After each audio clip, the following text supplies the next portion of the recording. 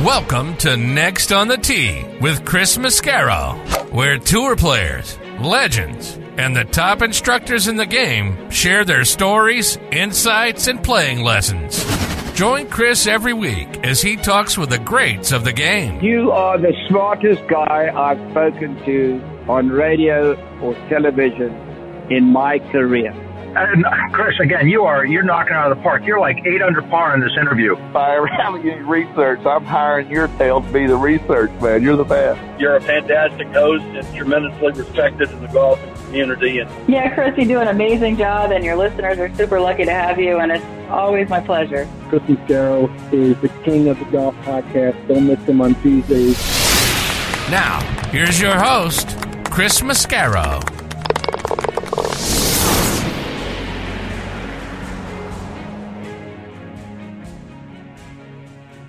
Good evening, folks, and welcome to Next on the Tee. I'm your host, Chris Mascaro. And thanks for being here and making Next on the Tee a part of your golf content. I appreciate it so very much. Tonight I've got 4 great guests that I'm excited to share with you. 3 of them have become wonderful friends and have been joining me since really the very early days of this show, and those 3 happen to be 3 of the top instructors in our game. First up of those 3 is going to be my paisan, Rob Strano. You guys know Rob from hosting the Golf Kingdom TV show, which you can watch out on Roku TV, Blab TV, or on YouTube on his YouTube channel. It's the world's most watched golf variety show because Rob is so innovative, and he makes learning the game so much fun. And you're going to see why when he joins me here in just a few minutes. Following him, I'm going to be joined by Rochester's own Brian Jacobs. Brian is one of the most positive individuals you'll ever meet, which is why he's a great instructor. And he's always among the top instructors in the state of New York. When you take lessons from him, he's going to make you feel special, and he's going to take your game to new heights. Very excited that he is back and going to be a part of the show. He'll join me about 25 minutes from now. Later on in the hour, my man Eric Johnson is going to be back. And not only is Eric one of the top 100 instructors in our game, and he's been named so every year since 2011 by Golf Magazine, but anyone that knows him or has ever been around him is going to tell you the exact same thing, what a great instructor he is and what a great guy he is. He was also named a top 40 under 40 at one point in his career. He was a longtime director of golf at Oakmont Country Club. He's now out in Big Sky, Montana, which I keep trying to tell my wife that's where I want us to move to one day. But Eric is a great friend and a great instructor, and he never holds back, so look out when he joins me about 45 minutes from now. And then at the top of the next hour, we're going to get a visit from Greg Sabella. Greg is the VP of Marketing for Uneekor. They make fantastic launch monitors and simulators, the kind of launch monitors we all wish we had in our basement or in our garage or wherever we have space for them because they're absolutely fantastic. So I'm really looking forward to hearing about the great equipment and the great things that they're doing. He'll join me about an hour from now. So we're going to have a lot of fun tonight, folks. And as always, I can't thank you all enough for tuning in and taking the journey with me tonight. I want to start out tonight by reminding you about our friends at the Macklemore, which is a private resort located just south of Chattanooga, high atop Lookout Mountain, Georgia. It's a casual 2-hour drive from Atlanta, Nashville, and Birmingham. The existing Highlands course is now ranked in the top 100 courses you can play in the United States by Golf Digest. The 18th hole, as a matter of fact, is ranked in the top 10 finishing holes in the world. A second course, the Outpost, is now under construction, which will open summer of 2024. The Outpost is another Bill Berg and Reese Jones design and features a 1.5 miles of dramatic cliff edge, with every inch of that edge filled with a golf hole. A world-class hotel, Cloudland Lookout Mountain Curio Collection by Hilton, will open spring of 2024. Both the course and the hotel have incredible views into historic Macklemore Cove, 1,200 feet below. You gotta see it to believe it, folks. Stay, dine, and play golf above the clouds at Macklemore. Go online to macklemore.com to book your stay and play package today. Now let's talk grips. I want to tell you about Lambkin grips. Every shot, as you know, has its own unique feel. The trick? Feel comfortable with each one. And comfort is built into the very DNA of Sonar Plus Black grips. Composed of their Genesis material that provides supreme comfort and durability, with their fingerprint technology creates a strong connection and unforgettable touch. The game changes from shot to shot. The feel in your hand shouldn't. Lambkin. Feel is everything. I also want to remind you about the all-new Stealth 2 driver from TaylorMade. If there's one thing we know golfers want from a driver, it's distance. But there's actually two things we all want. Distance, and let's not forget, forgiveness. That's why TaylorMade designed the Stealth 2 driver with even more carbon for even more forgiveness. To learn more about the new Stealth 2 driver from TaylorMade, visit them online at TaylorMadeGolf.com. Okay, now back in making his 17th appearance with me here on Next on the Tee is one of the all-time great instructors and one of my all-time favorite guests, and that is Rob Strano. You know Rob as the host of the Golf Kingdom TV show. You can watch the Golf Kingdom on Amazon Fire TV, Blab TV, Roku. You can also subscribe to his YouTube channel and watch it on there. And folks, if you're anywhere near Destin, Florida, go see Rob at his Strano Golf Academy at Kelly Plantation. He's going to make your game so much better, and you're going to have so much fun doing it. He's a great friend, like I say, one of my favorite paisans, and I'm honored he is back with me again tonight here on Next on the Tee. Hey, Rob, how are you, my friend? I'm doing great, Chris. Great to be on again. 17 times. Really? I'm just sitting here thinking, what are some things I've done 17 times that I still enjoy doing? And that's a really short list. That's a short bus to be on. And I'm just glad that this is one of those things I enjoy every time I get together, like I said, with my favorite Italian brother. I appreciate you so much, Rob. So, Rob, we haven't really talked much, especially not here on the show, since this whole PGA Tour Live Golf merger, partnership, whatever you want to call it, since that thing was announced. And you've been pretty outspoken about how much you dislike Live Golf. What'd you think when you heard the news? I was really shocked by it. And, I've said all along, this has got nothing to do with the Saudis and the Saudi money. That's number 75 on the list of maybe things that aren't right with the whole deal. The whole world is monetarily entangled anyway. My whole thing is I don't like the Live all shorts all the time, the loud music. You can color me a traditionalist and a historian of the game, and I accept that. I love the professional etiquette of the game. I love the traditions of the game. I love the great golf courses and the fact that you don't wear your hat on backwards. You tuck your shirt in. And I just don't understand it, Chris. I really don't understand the whole thing, because this is the American Golf Tour. It is the professional tour in the United States of America. And that's what it's for. It's for that. If you want to play somewhere else, go somewhere else. If you're going to play in Europe, Australia, there's tours there. But the PGA Tour is to run events in our country that benefit the charities in the local communities, and the traveling circus comes in and the players make money by performing and putting on a show. And that money flows back to the great charities like St. Jude's. And, one of my favorite tournaments is the Sanderson Farms in Jackson, Mississippi, that benefits the Century Club charities, which is the children's hospital there. And I just don't see how any of this works in the framework of this is the American tour. Why do we need all this? I mean, I said this to someone today. I get asked about it every day, and I'm really tired of it. I'm at the point of really not caring about professional golf anymore.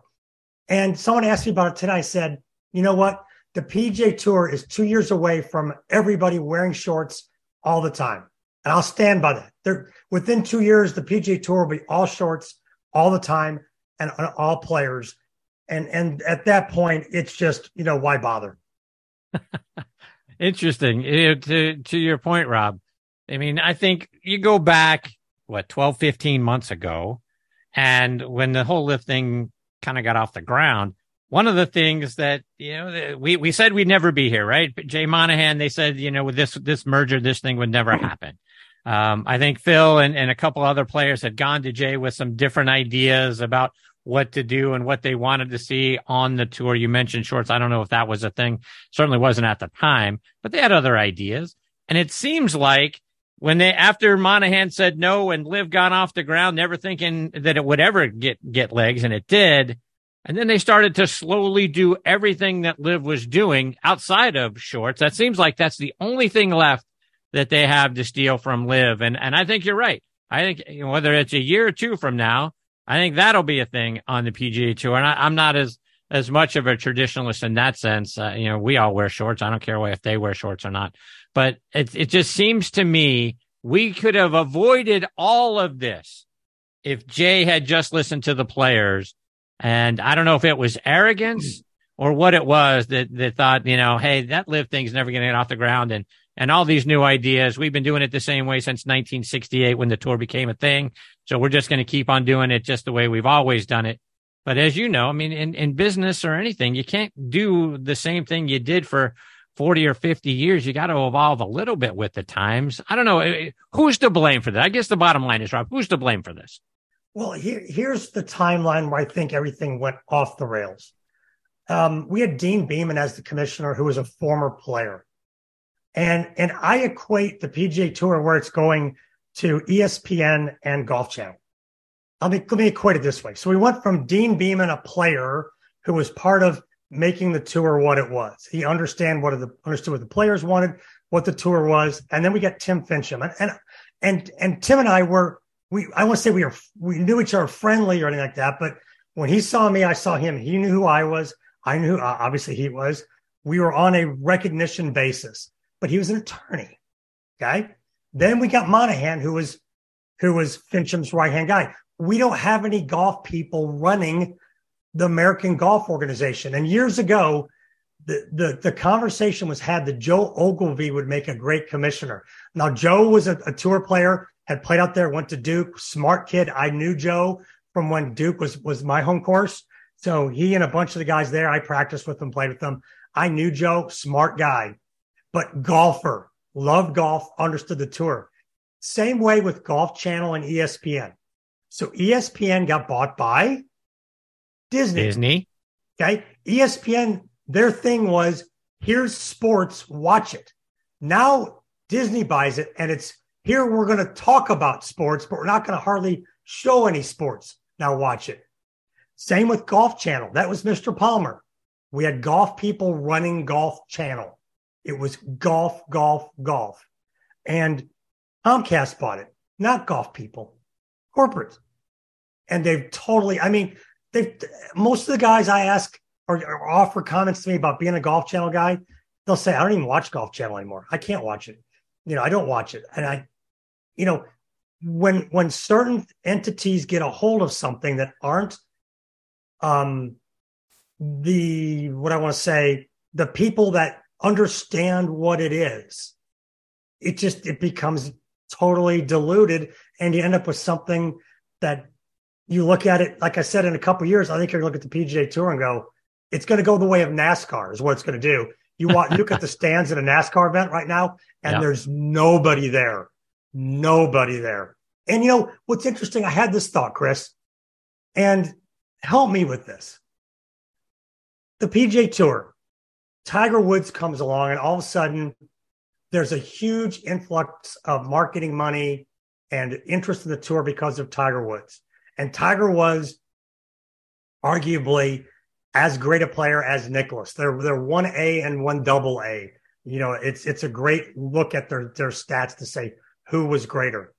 But Tiger brought a spotlight that brought a lot of money to the tour. And rightfully so. He deserved that. But the problem was everybody else felt like, or feels like now, they deserve Tiger money. The 50th ranked guy in the world feels like, I deserve my chunk of that pie. And I'm like, well, no, you're not understanding what the PGA Tour is. Like I just described, yes, you can make a living at it, but it's not about making 40 million, 100 million a year like Tiger Woods did. You're not Tiger Woods. Am I wrong in thinking that way, Chris? Or having that thought? No, obviously, the PGA Tour forever has been the ultimate meritocracy, right? You either win or place, or you go home with nothing. So, I get that. Not everybody is going to get that kind of money. Here's where I think it got really out of hand for the PGA Tour and for Monahan. They wanted to do these elevated events. $20 million purses. Heck, the majors don't even pay out $20 million in purses. Yeah. And the sponsors started to squeeze the sponsors for more money. And we all know they were never going to outspend the public investment fund or the Saudis. What the PGA Tour has in total is a rounding error for what the PIF has. So they were never going to be able to outspend them, right?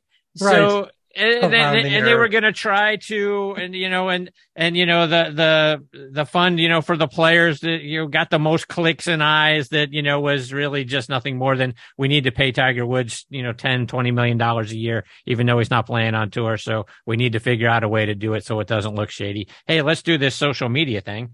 Yeah. So they did that. And, and even when Tiger didn't win and Phil did, they still gave the money to Tiger.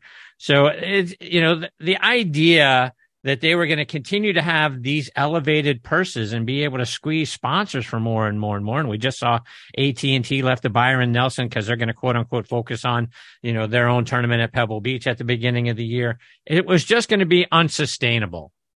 So what were they going to do? They're going to have all these elevated events that they couldn't afford.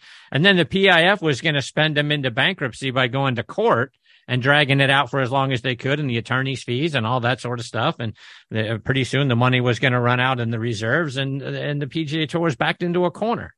So what do you do? Well, they had to, you can't beat them, you join them. It just feels bad to me, Rob. I don't, like I said, I think in my fear is it goes the way of NASCAR where no one cares.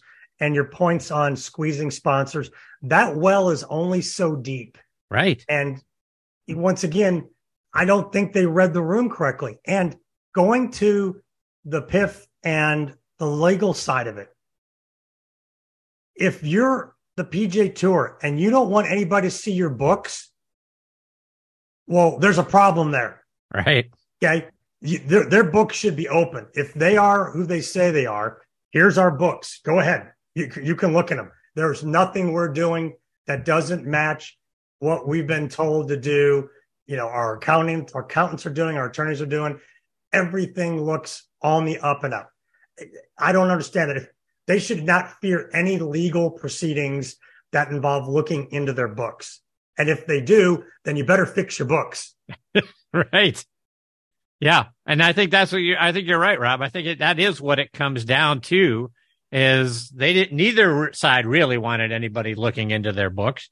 It always has sort of made me shake my head with the PGA Tour and the NFL for that matter. Yeah. That both are non-profit organizations. Like, really? Okay. So where's all this money coming from, and where are all these reserves coming from if you're a non-profit? But that's their thing. Yeah. But, anyway, I'm sure nobody wanted anybody looking around in somebody's books and all of that sort of stuff. And so this is where we're at. I just, on so many levels, Rob, and even, as a former tour player, you've been out there with these guys. On some level, they got to feel betrayed by this whole thing. First of all, they didn't know any of this was going on. And then they got hit with it just like we all did. And we still don't know what the details of this partnership or merger, whatever you want to call it. But as a player, if you were still out on tour and you heard this news, like most of them did over Twitter, do you feel betrayed? Do you feel like, who am I working for now? What am I doing out here? Can I trust these guys? We talk about, is there a way back for the live players to get back on the PGA Tour? I'm starting to wonder, is there a way Jay Monahan makes it back to the PGA Tour? Yes to all that. There you go. you answered. It's as a player, and I always joke, I'm the Moonlight Graham of tour players. If you get the reference.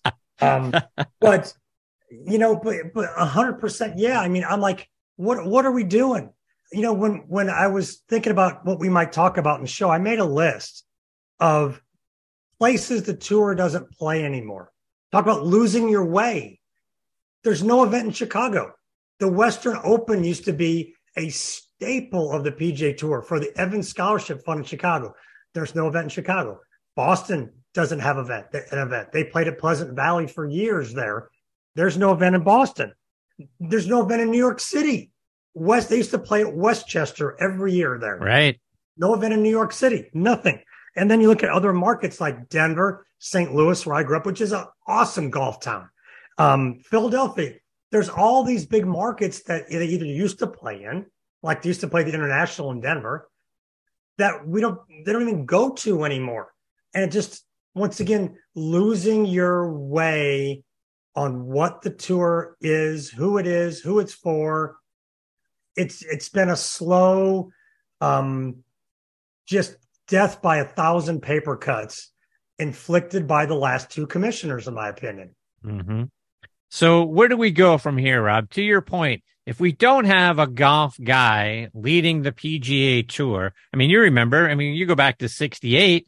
I mean, that's why Jack Nicklaus and Arnold Palmer and, those guys broke away from the PGA of America because they wanted to have a say and kind of run their own tour. And that's how the PGA Tour came about as a wholly owned subsidiary at the time of the PGA of America. Now it's different, but it seems like we do need a guy. And I don't know if Joe Ogilvy is the right guy, but it seems like we need a golf guy, someone who's played on the PGA Tour. Is there a guy out there like that? And I'm not making, I'm not trying to put you on the spot like, yeah, it should be this guy or that guy. But is that where you think we need to go? I mean, Monahan needs to step aside. I mean, goodness knows as soon as he delivered that message prior to the Canadian Open in that players meeting, he has essentially gone into exile from that moment. Mm-hmm. But is that where you think we need to go? We need a golf guy back in there as the tour commissioner? I'll throw out a couple names that come to mind real quick. And I'm smiling as I say it because I'm going to say these and it's just going to be, really? Oh my gosh. First name that comes to mind, Paul Azinger. Yeah. Wow. Okay. Azinger. Here's one that made me smile. Johnny Miller. Oh, wouldn't that be something? Johnny Miller. I think Azinger would be a great commissioner. I'll throw in a middle of the road guy now. Those are two strong personalities. I'll throw in a middle of the road guy. Davis Love III. Yeah. Policy board guy. I believe he was policy board guy too. Yeah. Okay. Yeah. I like those. So far, so good. I don't think any of those guys would be a bad choice. I believe the NFL should have a football guy running it. Basketball should have a basketball guy. Baseball, a baseball guy. Hockey, a hockey guy. Right. We get these guys in there that are supposedly good with business, but they don't understand the game and the game suffers. Right. And I think I don't know that the ship is rideable now. I just don't. Yeah. I mean, I guess that's, going back to the question, is there a path back for Jay Monahan? I mean, like, where does the game go from here? It seems like whether this partnership gets approved and, wherever we're at by the end of the year, I mean, I don't know. I mean, I again, if I'm a tour player and I found out this way, all the things that you preach to me for the 12 to 18 months, depending on when you want to think this thing started, don't go over to live. Don't take the Saudi money, the dirty money. We stand with the families or 9/11, blah, blah, blah, blah, blah. And then you do it. And then, here's the other thing that drives me crazy, Rob. You want to talk about, the players coming back, from live, whether they should be suspended or do we fine them and all that sort of stuff. For what? For doing what you just did? How are you going to fine and suspend those players? You just did the exact same thing that you're going to fine or suspend those players for. Come on. That's where it all drives me crazy. Yeah. The web that's been knit is so tangled. Here's what the PGA Tour is right now. Okay. The PGA Tour is, now you got to use a little imagination out there, is a 500 bulb strand of Christmas lights that you threw in a bin and now you've got to untangle it. Yeah. That's a good visual. I like that. That's what it is right now. You're going, I'm just going to throw it away and start over. I'm going to go buy 500 bulb strands. And you're just going, this is a nightmare. Yeah. Yeah. Maybe I should use icicle lights. Those are even worse. I think you're exactly right. It's just a mess. It's a gigantic mess. And I lost interest a while back in it. I mean, Rickie Fowler won this weekend, and you know how much I cared? Not much. I didn't see a minute of it. So that's a big wow too, because that, let's switch gears a little bit. We'll both get off on a rant. We need to move on to something else. And I was going to ask you about Rickie Fowler in this vein, because Rickie, Keegan Bradley, both of those guys were essentially left for dead not that long ago. I mean, both guys hadn't played well, hadn't won in a really long time, and now over the last couple of weeks, they're both winners. So maybe, not in the vein of what do you think about Rickie's win or Keegan's win, but for all of us, when the game disappears on us, and it seems like, we can't hit the ball straight anymore. It's going left and right, and we're shanking it, and we're doing this, that, and the other thing. When we've lost it, how do you help your students get it back? Well, great question. And it's a little different when you're at the tour level. I just did a segment on my latest TV show, which you can also, like you said, watch at the YouTube channel. They're all there. I do a segment at the end called Time to Rise, and it was about the Believe sign on Ted Lasso. And tour players, we always believe we're one something away from all of a sudden, boom, here we go. And I tell a funny story about Bill Haas when he won the tour championship, whatever it's been, a dozen years ago now. Growing up with the Haas's and Golbys, I know Bill. So I do an event at Eastlake every year there. And trying to think of Tuesday, there's no spectators allowed. Monday, Tuesday, spectators are allowed. Wednesday only. And then for the tournament. So I'm walking the course, making sure everything is good for my event the next day. And I run into Bill. And he gets up on what is now 16 and hits a shot into the right trees. Tees up on another one, hits it farther into the trees. And we're chit-chatting, walking off the tee. And I say, hey, good luck this week. And I turn to go in the clubhouse. And about 4 steps later, I feel someone over my shoulder. I look back and it's Bill. I go, what are you doing? He goes, if I'm going to hit it like that, I'm walking in. So we walk in together. This is on Tuesday of tournament week. He walks off the course. And that's back when that was only the 7th hole. That wasn't the 16th hole. He only played 7 holes. So I'm watching the event come Sunday in contention. He pulls off the win, and I text him. And I said, Bill, congrats on the win. And I still have a screenshot of the text. Congrats on the win. Golf equals you just never know. You never know when the click is going to happen. And he texts me back right away and he goes, Rob, you're right. You just never know. And that's from a tour player standpoint. We just keep looking with our coaches for where am I off? What is it? If it's something that it's normal, we know the path to get it back on the rails. For the everyday player that's listening, when it goes off, the first place to look is very, very obvious. And I'll ask you this, Chris. If you're driving down the road and the car stops running, what's the first reason you're going to look for why it's not running? Gas is probably. Grip alignment stance. There you go. You're not going to flip the hood open and go, hey, AAA, send me an engine. No, you're going to go, oh, I've been listening to this podcast, or I've been jamming out to Def Leppard or Journey. Journey or you and I. We love Journey. Indeed. And I didn't notice the gas gauge getting low and then the light flashing and then the whole thing tanking on me. But if you're out there, look at your grip. Put an alignment stick down. Make sure you're not aiming 80 miles right and yanking it left. Check all your alignment, your posture, your stance, everything. Make sure you're set up according to how your body should set up to hit it. Not a blueprint, not a puzzle. Not a blueprint or fundamental. Setup is a puzzle. Everybody's puzzle is different. Your puzzle is different than mine.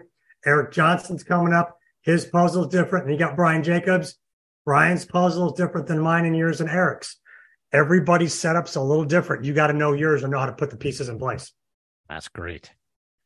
All right, I got to get a couple other playing lessons from you, Rob. And one of the things that's going to be a theme on tonight's show is going to be a better mental approach out on the course. Because too often we are focused, amateurs like me, we're focused on the trouble out there instead of where we want the ball to go. So we're focused on, I don't want it to go there instead of I do want it to go over there. How do you teach your students, and maybe even your tour players, to focus on achieving a positive outcome? Achieving a positive outcome. If you're worried about where it's going to go, a couple thoughts on that. The golf ball will fit. That's a famous Moan Norman line. Someone asked him, what do you do in a tight hole? He goes, what do you mean? The golf ball will fit. I've never played a golf hole where the ball wouldn't fit.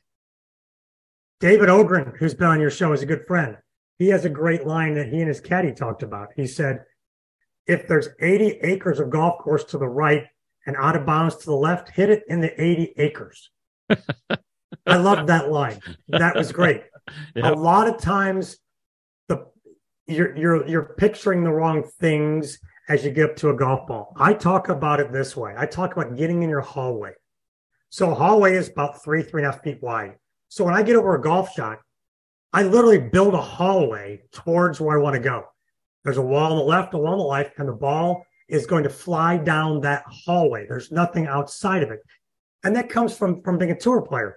When you've got spectators, you don't see them, but when the ropes are there and the spectators are there, it narrows where you want to go. And so, for me, that was always a key thought, was get in my hallway. There's nothing outside of my hallway. Hit the ball down my hallway. Rob, you mentioned your most recent episode of the Golf Kingdom. I subscribed to it on YouTube. I also downloaded the app on my Roku TV. And in your most recent episode, you share a drill for both putting and our full swing using a couple of water bottles. Do you mind sharing that tip? So, yeah, I have a segment at the beginning of the show called the Build It segment. And I put on a tool belt, hard hat. It's kind of homage to home improvement. My show is kind of the Tim the Toolman Taylor of golf, where he was just that little syndicated show in Detroit.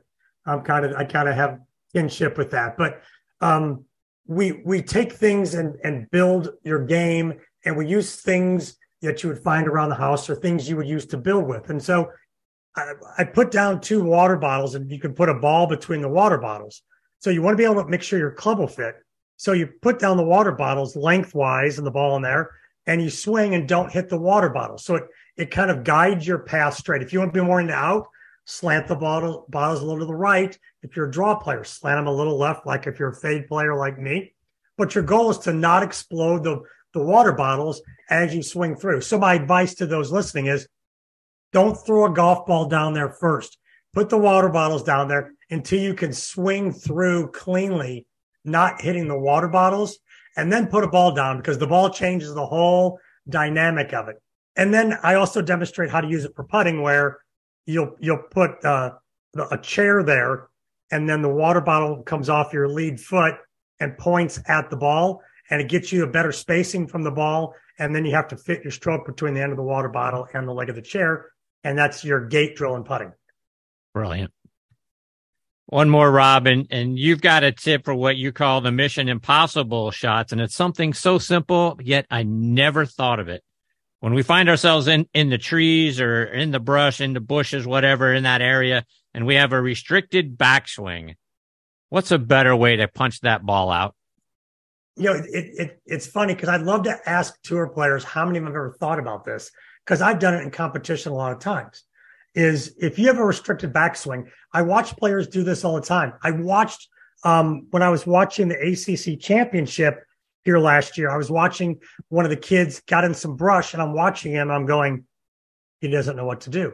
He's holding the club on the very end, trying to find a backswing, and he's got a shot where he can get it on the green from like 40 yards, but he's got the club on the end. Then he choked down to the edge of the grip, and it didn't quite get him clear. And I'm going, okay, if you choke down halfway down the club and make the club 2.5, 3 feet long, it's the itty bitty little club. You're not even holding the grip. You're holding the metal, both hands on the metal. The club gets really short. And oh my gosh, I can take a 3/4 backswing. I just have to stay down and through it and hit it with my arms. And you'll be amazed at how much you could punch that ball out and move it, farther than you thought you could. But you got to make the club real short to do it. So mess around with that on the range. Grip down. See how short you can make the club and how far you can move the ball going down as comfortably as you can get without, holding it down on the hosel.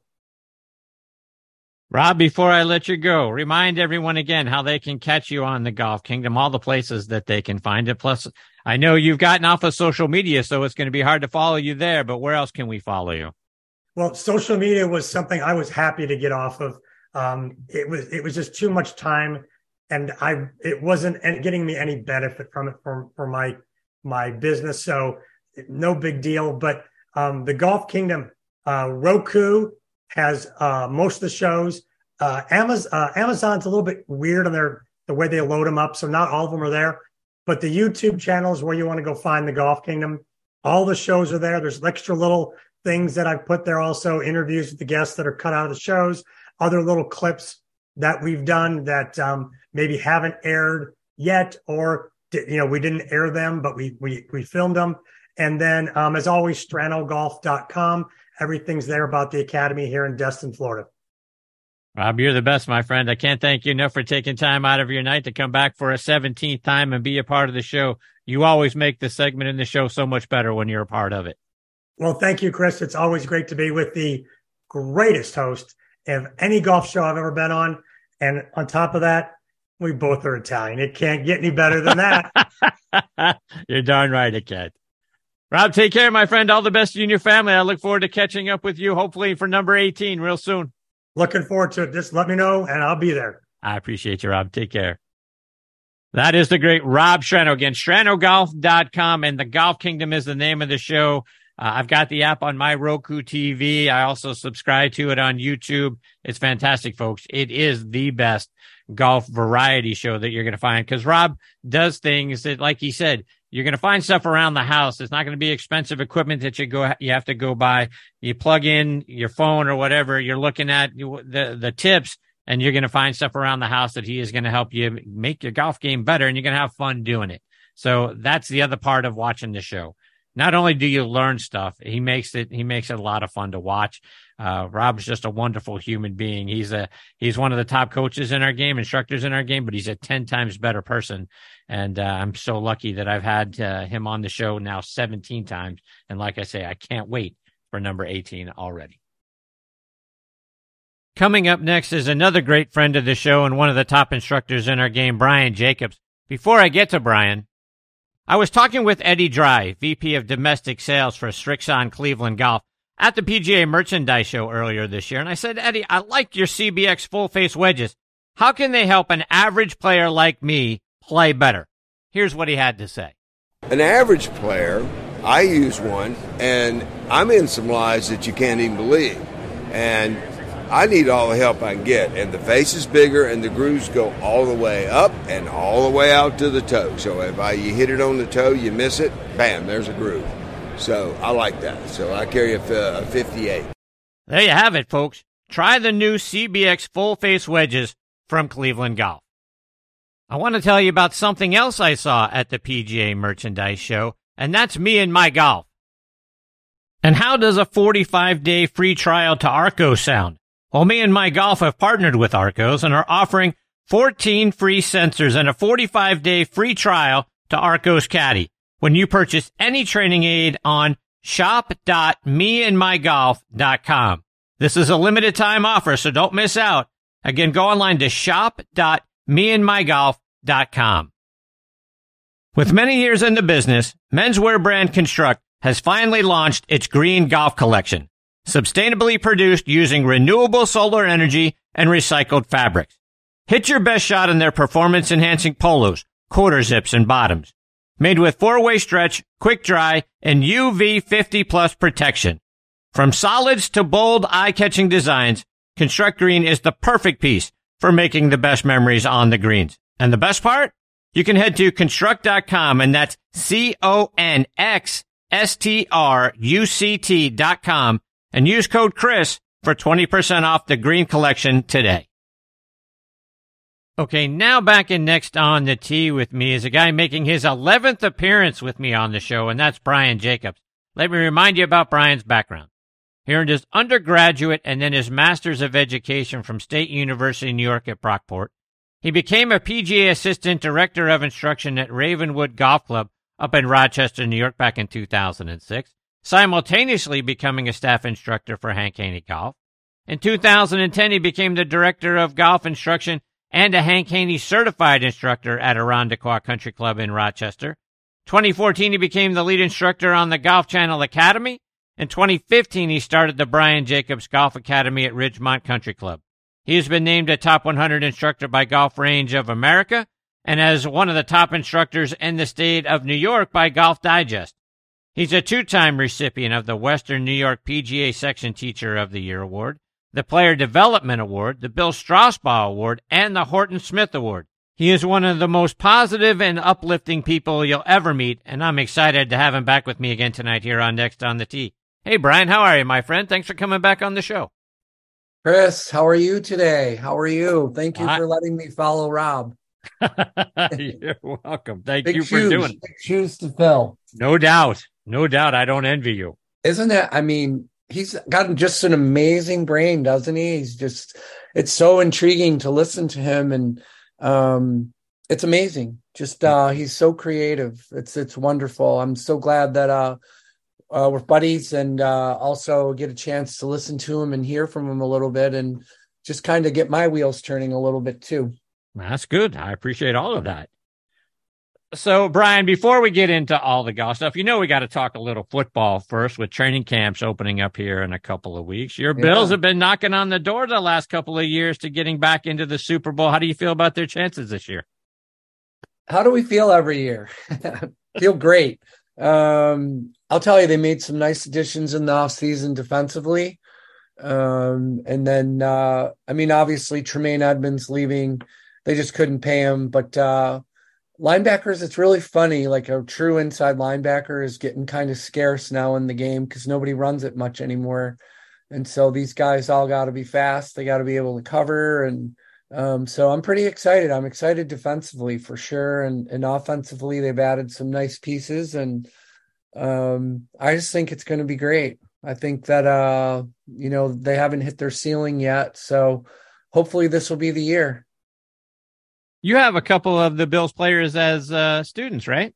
I do. I've helped guys over the years. And so, yeah, so back in the Aaron Schobel days, even helping guys out, and been helping Eric Wood out, a former player, for a long time, and just met with him a couple weeks ago. And yeah, I play a little bit with Jordan Poyer and Gabe Davis a little bit, and Dawson Knox and Ike Butker and AJ Klein. And they're just all great guys. I'll tell you, when you start to take a look at the culture of teams, the cultures are so good when they have people that play golf, and everybody plays for the Bills. And I mean, like, everybody plays, which has been fantastic. It's just good to see the guys get together. And, some teams go fishing, and some teams, go to the range and drive cars around. But these guys all play golf, which has been great. So it's been fun. So I went to the University of Central Florida, as did Gabe Davis. So I got to ask you, how's his game? Gabe's come a long ways. I'll tell you, he's awesome. It's hard for them too, because, they're so elite. And so it's just something they think it's like basketball or baseball, and you just pick it up and you play, and they get humbled pretty quick. And sometimes, they'll get frustrated, and you're like, well, you shouldn't be frustrated. And they're like, yeah, but I should be able to do this. And I'm like, but you just spent your last 24 years trying to get into the NFL. And so if you look at the journey and the line of the journey that you're going to take, just try to get past your rookie year, a couple years, get your second contract. And then when your life stabilizes a little bit more, your game will start to get better. And so they start to understand that it's just like any type of human performance. It's just they have to spend time at it. And a lot of them are avid. I mean, they really play. And as they, traverse through their careers, they play more and more and more in the off season. And so they'll be at camp, I guess, here in a couple of weeks. And once camp starts, they'll put them away for a little while. And then once they start to get Tuesdays off, a couple guys will get them out to, get the clubs out just for therapy, just to get away, get quiet. And it's good. There's a lot of different purposes for the game for all of them. No doubt. Brian, let's talk a little golf, and I got to get your perspective. Obviously, the big story around the game has been the proposed merger or partnership between the PGA Tour and Live Golf. Personally, it's been very difficult for me. I kind of feel lied to and betrayed by Jay Monahan, especially when he talked about standing with the families from 9/11. You're up there in the state of New York. I know it's in the northern part of New York, but still, how did you feel when you heard the news? Not good, truthfully. Number one, I think it's very difficult to understand all the inner workings, but it's really not. It's all about money. And I think that because of money, there's not a lot of loyalty anymore. Being around professional athletes a lot, they're trying to do the best for themselves to get as much as they can because their careers are very short in the NFL. golf isn't really like that, number one. And number two, I think it's interesting that the average public doesn't know the difference between the tour and the PGA of America. And so people would come to me and, say like, well, why did your leader, do this? And I go, he's not my leader. I said, my leader's over here. That's the leader of the tour. And so once they could differentiate, I just don't think it's good. Obviously, I do a lot with veterans, and it's very frustrating for them. Obviously, they go and serve and then do all their stuff to prevent all these things from happening, and now they're happening. And it's not a good situation. And I'm like Rob too. I don't watch golf at all. I really don't. I'd rather play. I'd rather teach. I think, when they say the game is healthy, I think it is healthy. People are playing more and more, but it's not because of the PGA Tour. That's not why they're playing. It's because of coaches like Rob and like Eric. That's why they're playing the game. And obviously, to your point, Jay Monahan is not your leader, but thinking about him and what happened and how this deal came about, and essentially he's gone into exile ever since the players meeting prior to the Canadian Open. But yeah. So I mean, is there? People talk about, is there a path back for the live players to play on the PGA Tour? My question is there a path back for Jay Monahan to be leader of that organization? No, I think there's going to be. It's hard because they're not unionized, so you can have a vote of no confidence, and it doesn't matter. He can do whatever he wants. Contractually, I guess. I just don't see how he can save face. He lied, basically. I guess that's the best way to put it. And then you had a lot of backroom meetings, and then you say to your constituents, basically, oh, well, I did this for you guys, and that's why they have a board of players. Those guys all should have been involved, and they all would have nixed it. That's why they weren't. They would have said, no way, we're not going to do this. And we'll figure out a way, to get more sponsors, to get the purses where they need to be. It's interesting. It's not for the health of the game at all. I don't think it's healthy. And I think it's just a bad look. And I hope that the players, like the guys that want to come back and they're talking about how to fine them and all these other things, they left. They're gone. They don't get to come back. That's it. It's simple. And we want the best players playing. Well, you have the best players playing. You have the loyal players playing, and those are the best. And so if that's the brand, that's the brand. Find a way to make it work. So they don't need the guys that left. So let's take that. My opinion. Yes. I mean, let's just talk about that for a second, because that's where I have a hard time. I almost, when people say, well, if the live players want to come back, they need to be fined, they need to be suspended. And I'm like, for what? For what? Right. They left,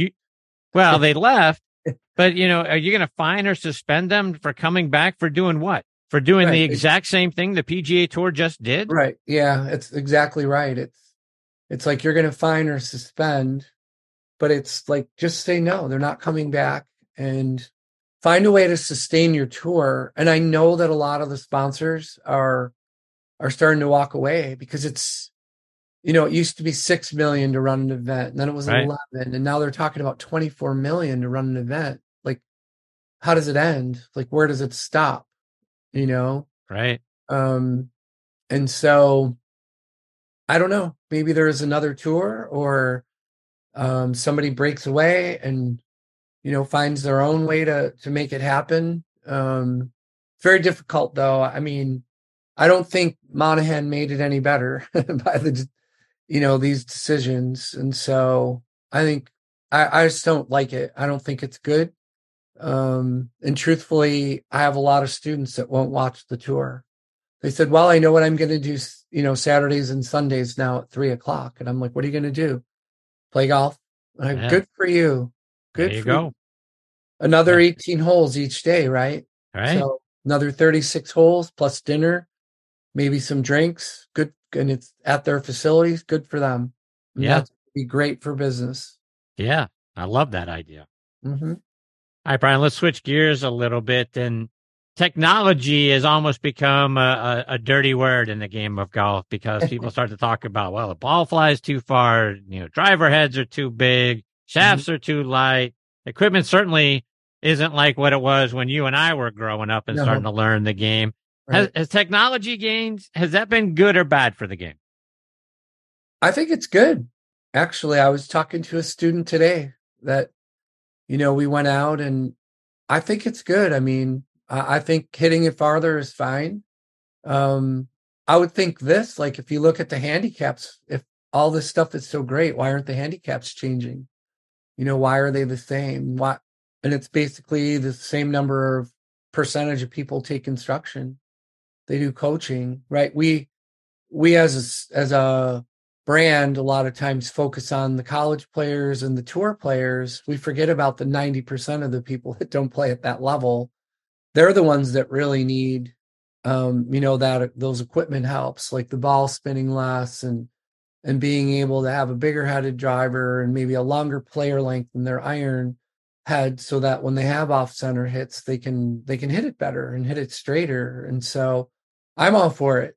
I know as a traditionalist, a lot of times, and I am as well, you look at how, like, even the golf course that I play at, I can remember starting there 15 years ago and on one of the par fives having to hit a driver and a hybrid and a wedge. And today from the back tees, I had a driver and a 6-iron on pin high. Wow. And so, and I've gone on my own speed journey and everything else, but the equipment's better. The ball goes farther. The conditions are firmer. So to me, I think it's great. I got a chance to make an eagle, So, and you look great in front of your students, right? They're like, what'd you hit? I go, I had 6-iron. Like, you hit 6-iron. I'm like, yeah. He goes, you hammered your drive. And I go, I know, you could have sold seats on that one, right? So, but the thing is that I've done some stuff personally, in my own personal speed journey, but at the same time, the equipment is so good. Like, it's just so good and it goes so far. And I know there's a lot of back and forth about clubs having to, build longer facilities. And I'm like, you don't have to. We have fescue all over the place. They can narrow it down or widen it out any way they want to do it with the rough and the fescue, and people still hit it in the fescue. And it's a big golf course. It's 360 acres. It's a big place, but people still lose 5 golf balls like the average golfer. So I think we got other things to worry about, sometimes. You talk about your personal journey. You're in fantastic shape, my friend. You have done a lot of work. Yeah, I kind of I have this accountability group. And we talk pretty frequently, and I just said, I'm in great shape. I feel good. I was 60 at the time, and I said, I just can't seem to get my eating in order. And I train really hard and I just don't get any faster. I'm just gonna go all in, for a year, if it takes that long or whatever it's going to take me to just be faster. And so I got with a kinesiologist and a men's health doctor. And so the first thing the doc said to me was, we took a look at my diet, we did blood panels, and he said, you got to lose weight. He goes, you got to lose 50. And I go, 50 pounds? I go, really? And I'm like, can I really lose that much and still be healthy? And he's like, yep. So I was at 248 at the time. And so I lost 50 pounds. And so I've leveled off. Right now I'm about 205, 203, which is where I feel really, really good.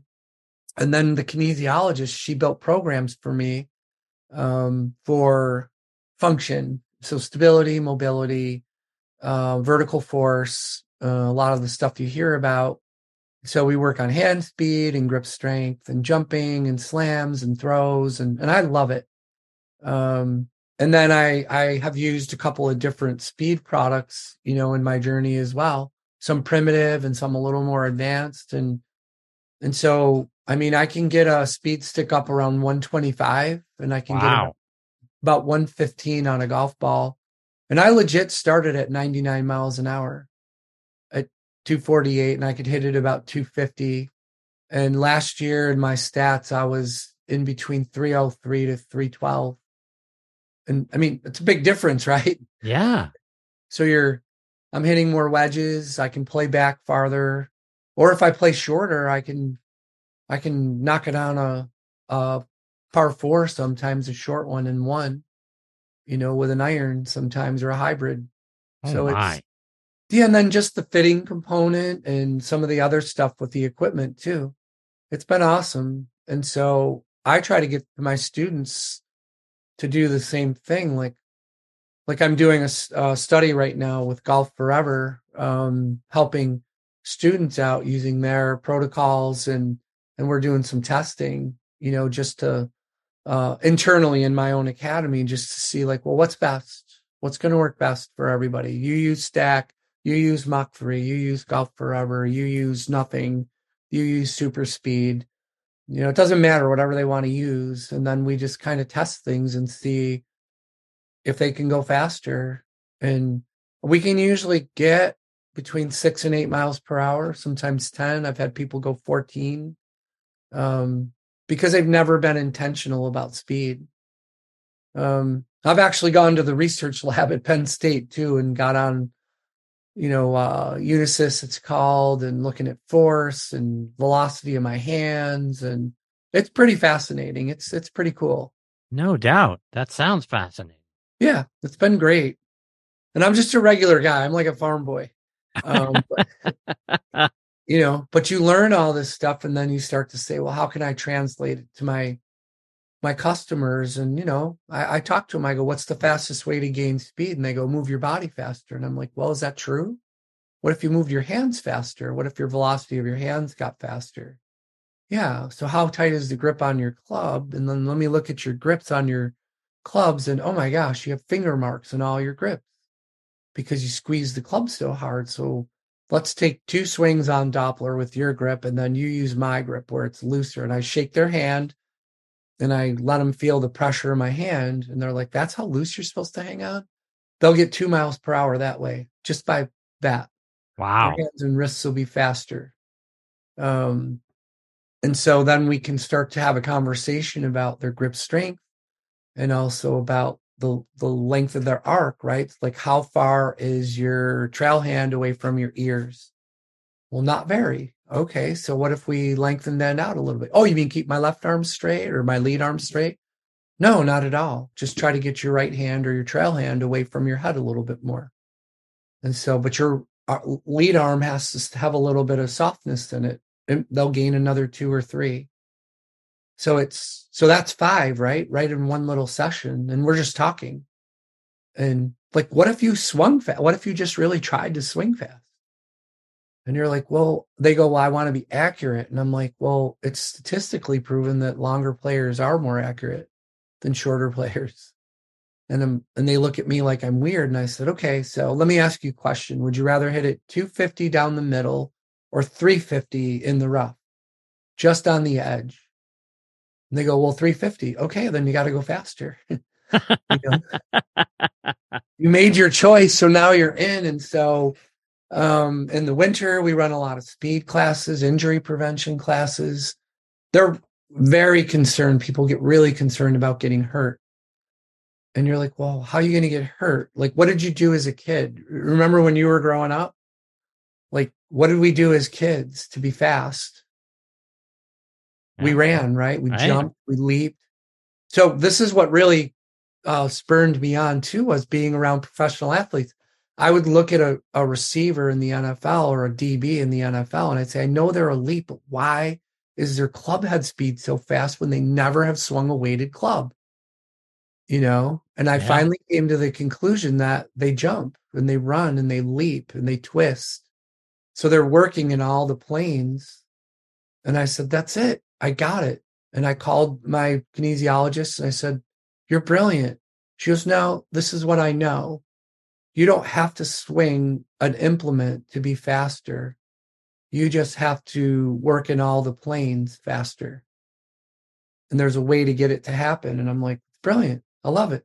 And so, yeah, it's been great. It's been just the best, funnest journey. So I'm 62 and I'm faster now than I was when I was 30 because I know more.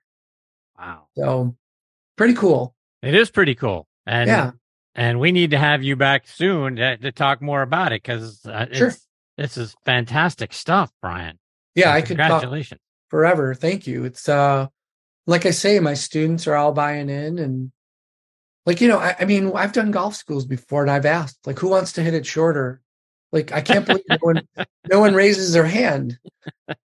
You know, and I had one guy once to me, like, this is my last story. I could talk forever, but he had his pants pulled up, you know, all the way up to his chest. You know, he's probably 75, and God bless him. He was there working hard, blisters on the hands. And he goes to me at lunch. He goes, you know what, Brian? He goes, I think I figured it out. I think I got the secret. I go, what is it? He goes, I got to swing slower. I go, slower? I go, your height of your shot is 20 feet. I said, we got to get you to 100 feet. I go, look you go as fast as you can. And I'll fix you. I'll get the face to get square, but you got to promise me you'll go faster. And we really couldn't measure it then. You know, we had no way of measuring. We could just pace it off and say, yep, that was a good one. It went farther. Now we can just look at our phone and do 3D and clubhead speed and twitch of the hands and, you know, lead elbow and everything else. It's so cool. Yes, it is. Brian, you've piqued everybody's interest. So how can they stay up to date with all the great things you're doing? Watch your video tips and all that sort of thing, whether it's on your website or it's somewhere on social media. Yeah, absolutely. Website is brianjacobsgolf.com. And then both Twitter and Instagram are at Brian Jacobs Golf. And so I do quite a bit of posting as far as, so I game a lot with my students, but I also talk a little bit about, you know, the speed journey, and I'll answer any question that anybody has. They can send me a note, and I can definitely explain my own journey, but get them to the right people also, so they don't get hurt and they do things the right way. That's great stuff. Brian, it's always a huge thrill to have you as part of this show. I learn a lot, and there's a lot more that I need to learn from you. I hope we get the privilege of having you back on the show again soon. Yeah, I'd love to. And love to do a visit. My wife's actually going to be in Atlanta this week, but I couldn't make it with her. Oh. Well, in other words, I wasn't invited. She'll be at a trade show. So I get to stay home and watch the dog. And I said, man, this would be great to go see Chris. I could. Yes. So maybe in January, because she has another one. All right. Well, I hope that you either come here. Maybe I get to see you at the merchandise show next year, sure. One or the other. Yes, sir. That'd be wonderful. And I appreciate your friendship and support, and then all you do for the game of golf. Thank you so much. I appreciate that very much. Brian, you're the best, my friend. All the best to you and your family. Look forward to catching up with you again soon. Thanks, Chris. God bless. You too.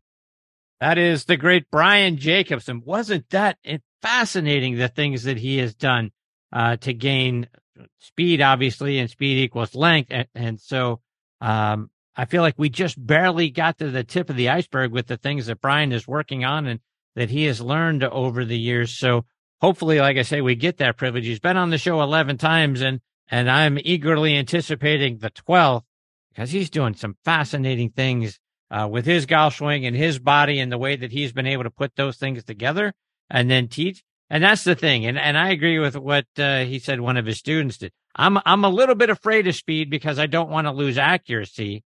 And for a guy that, feels really good if he drives at 240, I would certainly love to drive at 280. And if I was just on the edge of the fairway or just on the edge of the rough, I'd take the 280 in the edge of the rough. So I got to tap into what Brian is doing and get some pointers. But hopefully, like I say, we get him back on the show and he can give us all pointers because it's off the charts good. Coming up next is another wonderful friend of the show and been a great supporter of this show going all the way back to season number 1, and another one of the top 100 instructors in our game, and that's Eric Johnson. Before I get to Eric, I want to remind you about 2 Under men's performance wear. They're the unofficial underwear of the PGA and the 2020 Ryder Cup team. Rickie Fowler is their global ambassador, and over 50 other PGA, Korn Ferry, and Champions Tour players wear them. Just to mention a few, like David Toms, Jerry Kelly, Justin Thomas, William McGirt, Scott McCarron, and Chris DeMarco. The Joey Pouch technology provides the ultimate male asset management, delivering maximum comfort from the tee box to the boardroom to the bedroom. Use code NEXT20 to save 20% off your order at 2under.com. That's the number 2, UNDR.com. 2Under, performance in your pants. And you walk a lot of miles in life and on the course, so make sure you're walking in the right shoes. Skoni changes the game with an affordable line of the most comfortable, versatile, slip-on golf shoes that can be worn anywhere. They're made with breathable microfiber fabric, spikeless treads, and an adjustable lace lock. And they're easy to clean, too. So spend less time changing shoes and more time living in them. Visit Skoni.com and use code NXTONT20. So next on T20 at checkout for 20% off. That's Skoni.com, SKONI.com. They're also available at golf specialty retailers and green grass pro shops nationwide. Relax. Easy now. Find your happy place. It's all in the hips. Just tap it in. Yes! Find the latest clubs and apparel at Golf's Happy Place, the PGA Tour Superstore. All right, now back in Next on the Tee, and this guy is making his 17th appearance with me here on the show. And he is not only one of the top 100 instructors in the game, but another one of my all-time favorite people on the planet, and that is Eric Johnson. Eric has obviously been a great friend of the show for a very long time, going all the way back to the very first season of the show, really on just, I think he was on episode number 3 all time back in 2014. No one makes a segment more fun than Eric does. And let me remind you about his background. He played his college golf and was a 4-year letterman at Mississippi State from 1992 to 95. He helped them win back-to-back Kroger intercollegiate titles in 94 and 95. Golf Magazine has named Eric a top 100 instructor every year since 2011. He was also recognized by Golf Digest as a top 40 under 40 instructor. He's a 3-time Tri-State Section PGA Teacher of the Year. He's also a 4-time Horton Smith Award winner for his contributions to education. Eric played out on the Canadian Tour, the Sunshine Tour, and the Golden Bear Tour. He was the director of instruction for many years at Oakmont Country Club. He is now the director of instruction at Yellowstone Club in Big Sky, Montana. And I'm excited he is back with me again tonight here on Next on the Tee. Hey, how are you, my friend? Chris, my man. How you doing, brother? I'm good. How are you, E? Oh, I couldn't be better. I'm sitting here in beautiful Boseman, Montana. I got my black Stetson cowboy hat on, so when I wear this thing, all hell breaks loose. So you never know what's going to come out now.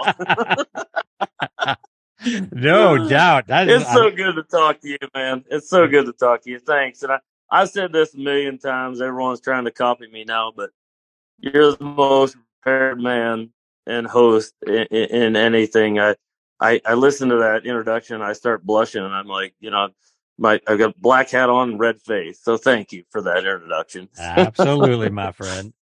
So, Eric, one of the themes of this week's show is I'm getting everyone's thought on what's going on between the PGA Tour and Live Golf, whether you call it a partnership, a merger, whatever. What did you think? How did you feel when you first heard the news?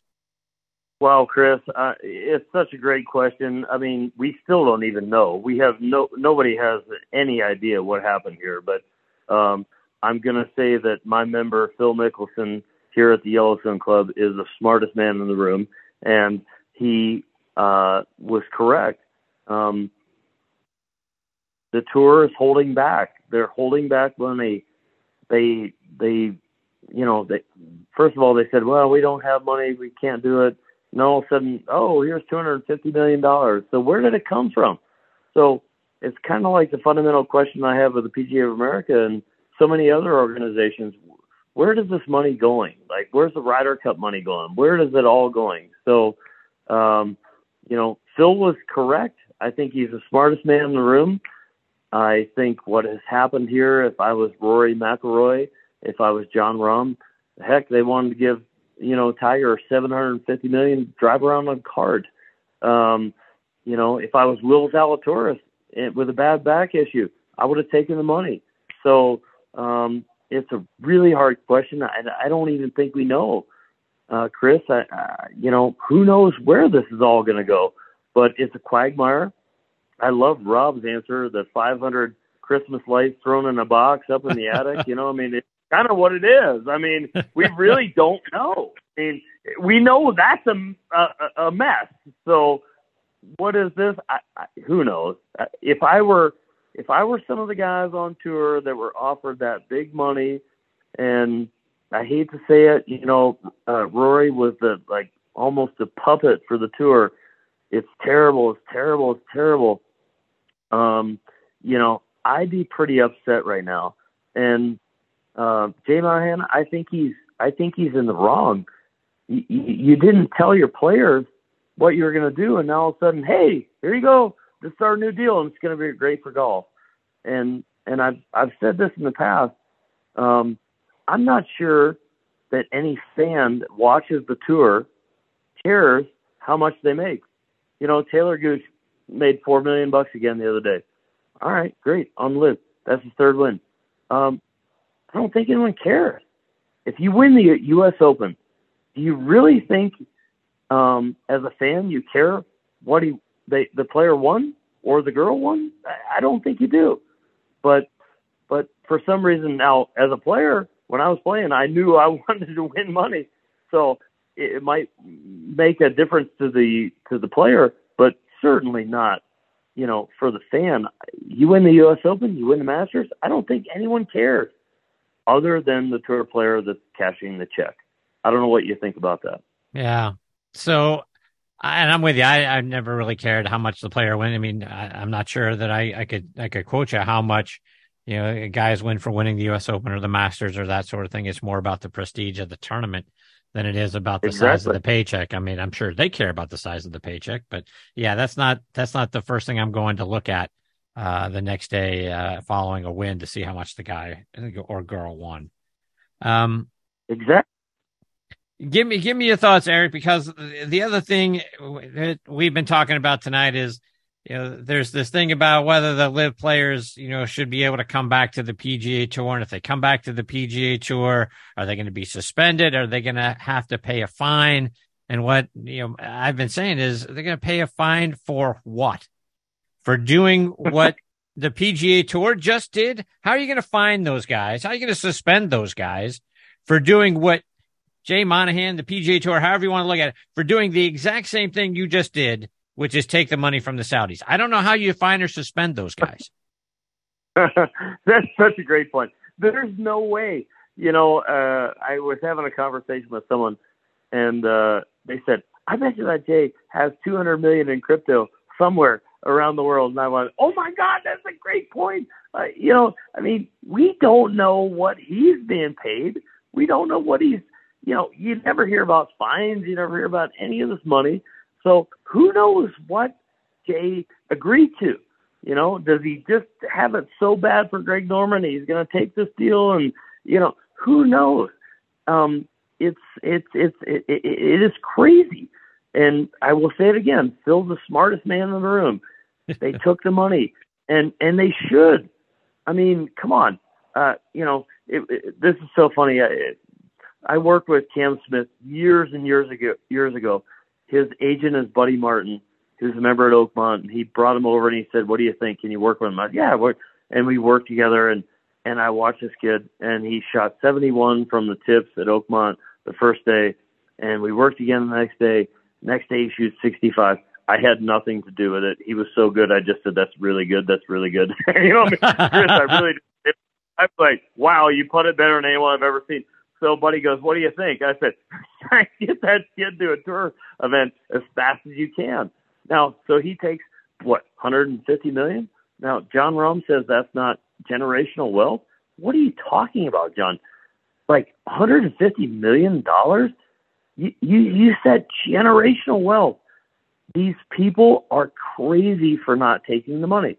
Now, they say, well, can they welcome them back? Well, Brooks Koepka is 2 on the Ryder Cup list, and he's only played 2 events. And they say, well, we got the best players. You don't have the best players. You have loyal players, but you don't have the best. Rory is in a slump. He can't win. Rickie Fowler, look at what he's done. He went from like 1,700 in the world. Now he's back up to, Ryder Cup talk. I mean, That's what we should be talking about, not live. I mean, Rickie is the Arnold Palmer of today. I was so lucky, Chris, to get to know Mr. Palmer a little bit at Oakmont, and I taught his grandson, Will. I didn't ever teach Sam, but, I was in the Kingdom magazine. I've done all this stuff for Mr. Palmer. I played in the Palmer Cup matches with him. And, to play with your idol it's amazing. And Rickie Fowler is kind of that guy. He stands around, he signs autographs, he talks to people.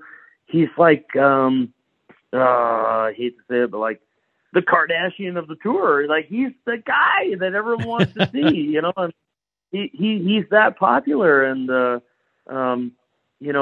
that's what we should be talking about. These crazy deals, we don't know. No one knows what happens. And people say, welcome him back. You're 100% correct. We don't know what even the contract is. Now, Jay's hiding somewhere, and he should be, because if I was a tour guy, I would be so mad. If I turned down $200, $300 million, if I was a Hideki or a Rahm or Rickie, Rory, I would be so upset, especially because they've been talking points for the tour. Right. Rory especially. This is terrible. Tom Watson eviscerated Jay in that letter, and I thought it was spot on. And Tiger kind of was like, yeah, I don't know about this either. There's a lot to figure out on this one. And I don't even think the tour guys know. But it's so hypocritical to say you can't take this money. Oh, we're going to take this money, and now it's going to be great for the game. And This has never been about the growth of the game. I'm sorry. No, USGA, I hate to get on the soapbox. USGA gets on this thing. We're for the growth of the game. All right. You have a yipper that puts the putter into their chest, and they say, well, that makes it too easy. All right. And then you say, well, the sandwich spins too much, so we're going to take away your square grooves. All right. Well, the average player can't understand this, and it can't grasp it. And you say, well, we're going to roll back the ball. All right. The average player can't hit it 200 yards. So if the USGA is honest about saying we want to grow the game, then let a yipper stick it in their chest and putt it, because I want that player to play golf. I don't want him going, you know what, I yip my putts, so I don't want to play.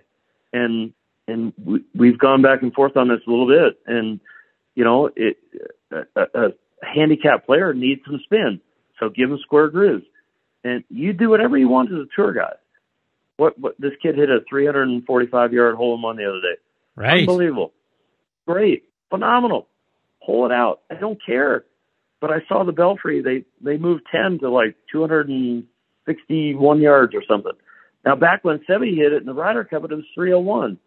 So, there's a little hypocrisy going on here.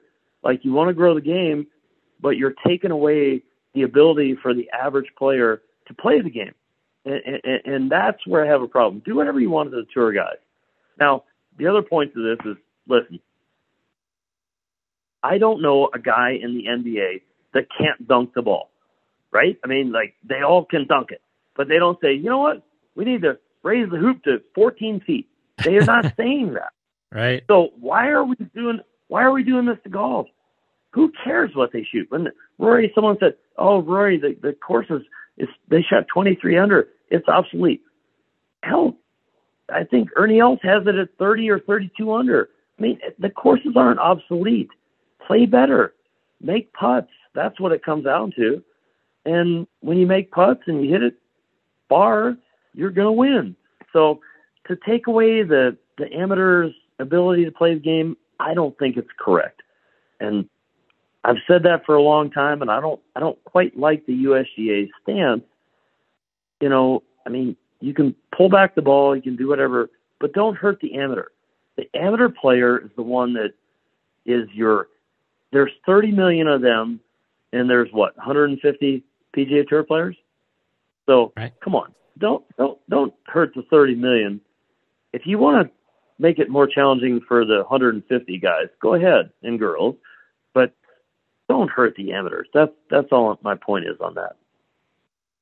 Let's change gears a little bit, Eric. And on a more positive note, you mentioned Rickie Fowler. He's essentially come back from the dead. I mean, hasn't been really a factor in the game for a few years now, but he started to play really well a few weeks ago. Obviously won last Sunday at the Rocket Mortgage Classic, and he did it in grand fashion by birdieing the last hole to get into the playoff with Adam Hadwin and Colin Morikawa, and then won it with a birdie on the first playoff hole. What are your thoughts about his journey back to the winner's circle? You know, we all go through it, and well, we don't all go through it, but most players do.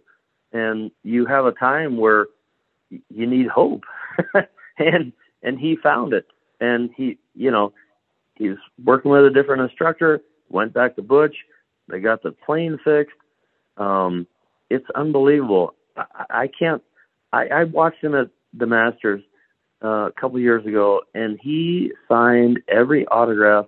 Like, all the guys from the par 3 contest, Ray Floyd walked by. Hey, but on a cart, gone. He signed 5 autographs. I mean, people want to see Ray Floyd, and Rickie was out there for hours. He was literally my hero, Arnold Palmer's, kind of second coming. He's the second coming of Arnold, and he connects with the fans, and it's so great to see it. And, I've gone through things in my career where I was at the bottom, and I'm like, man, I don't know if I'm ever going to get out. And, you whittle your way back, but the way he's done it and the way he's played has been phenomenal. His record kind of stands like if I was a captain of the Ryder Cup, I'd want him on my team. Now, for a couple reasons, not only his play, but for everything else that he brings to the Ryder Cup. If I was a Ryder Cup captain, I'd be picking Rickie Fowler right now, and it would not be criticized ever, unless Rickie Fowler kicked some guy's dog and when he was 4. You're going to want that guy in the Ryder Cup. I'm serious.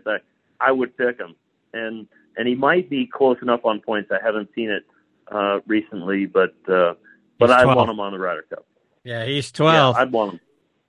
So let's take that a step further. Taking Rickie, like I say, he's 12th in the Ryder Cup point standings right now, and goodness knows there's still a handful of events left to be played, so he could still get into the top 6 where he would be an automatic pick. And you're saying you take him as a coach's pick. What about a guy like Justin Thomas? Justin is 13th right now, and we know what a great pairing he and Jordan Spieth have been.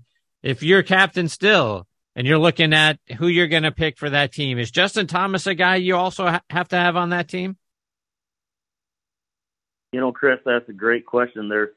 There's horses for courses, and you've heard that expression before. I mean, he's a pressure player, but he is in really poor form, and no one's going to argue that. I mean, he's not even going to argue that. What he did at the Open was really surprising. I mean, he's not in good form.